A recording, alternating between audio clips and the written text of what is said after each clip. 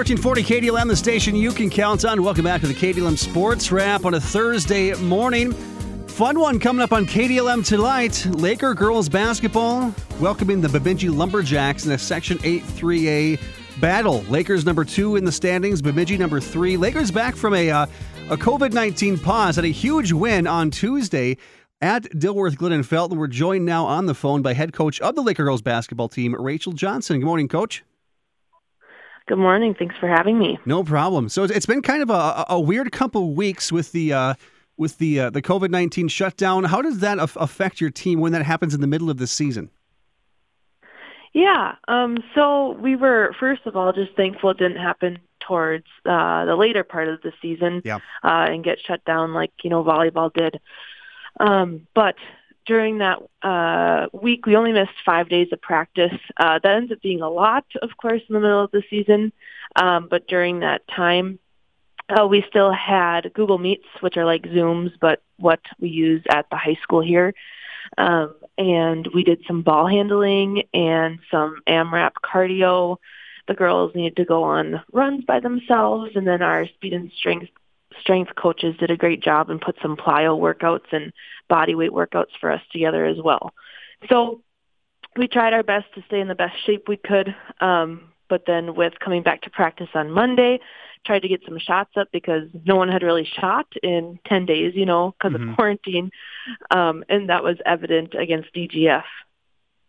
But they did a great job of just getting a really, really gritty win. And sometimes you need to go through those types of games in order to really figure out what you're made of. So it was great to see them be able to pull that off despite a lengthy break from the court.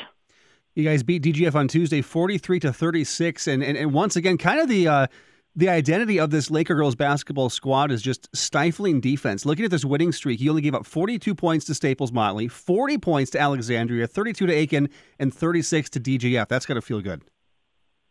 Yeah, it does. As long as you keep those points down low for the opposing team, and our offense always usually comes pretty easy to us, you can bet on a pretty good chance of winning.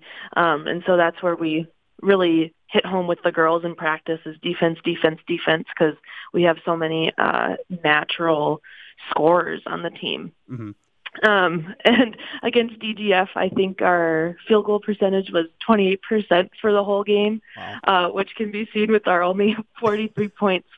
But like I said, they just did a great job of they kept getting shots up, and they were good shots. We talked yesterday at practice about if those would have dropped, it would have been a 60, 70-point game for our offensive scoring. And they kind of nodded their heads, and they were like, yeah, it just wasn't falling, and we got a lot of shots up last night. So they're ready for today, and they were looking really good last night. So I'm excited to see what happens against Bemidji tonight. What are some things that you were doing in practice to kind of keep that confidence level up in case those shots don't fall tonight? What's your strategy to keep the energy up just in case the same shooting percentage happens tonight against the Lumberjacks that it did against the Rebels on Tuesday? Yeah, so we work really hard both on our guard game and our post game, and then putting the two together. So we always talk about, if the shots aren't falling for our guards, then we really need to make sure that we're pounding the ball into the post and repositioning and crashing the boards hard.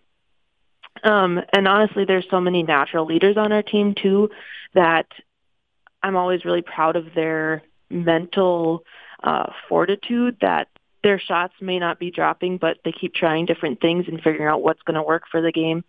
And we switch up offenses to try to help aid them in that as well.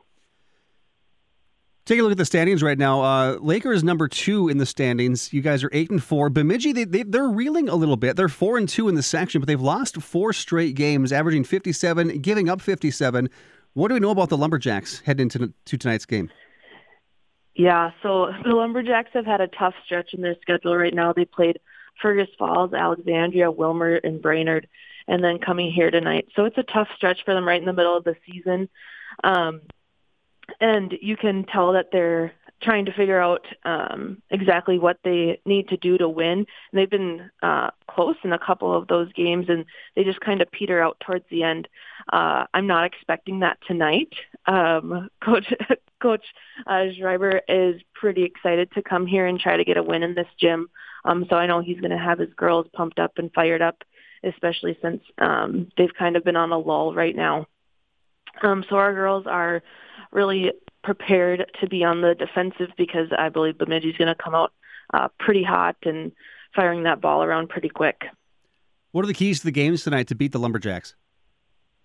Yeah, keys to the game tonight, of course, just like you said, we're focusing on our defense again. They've got some really good guard play, some really strong post play as well. And so just making sure that everybody knows personnel and what their offenses are trying to accomplish, and sticking to our game plan, limiting those really strong post players and guard players to things they're uncomfortable with is key for us tonight. Laker pregame show begins at 7:15. Opening tip-off, Lakers versus Lumberjacks in girls basketball. Section 8-3A action is tonight at 7:30. Coach Rachel Johnson, thanks so much for joining us on the Wrap today. Go Lakers and good luck tonight. Thanks so much, Zeke.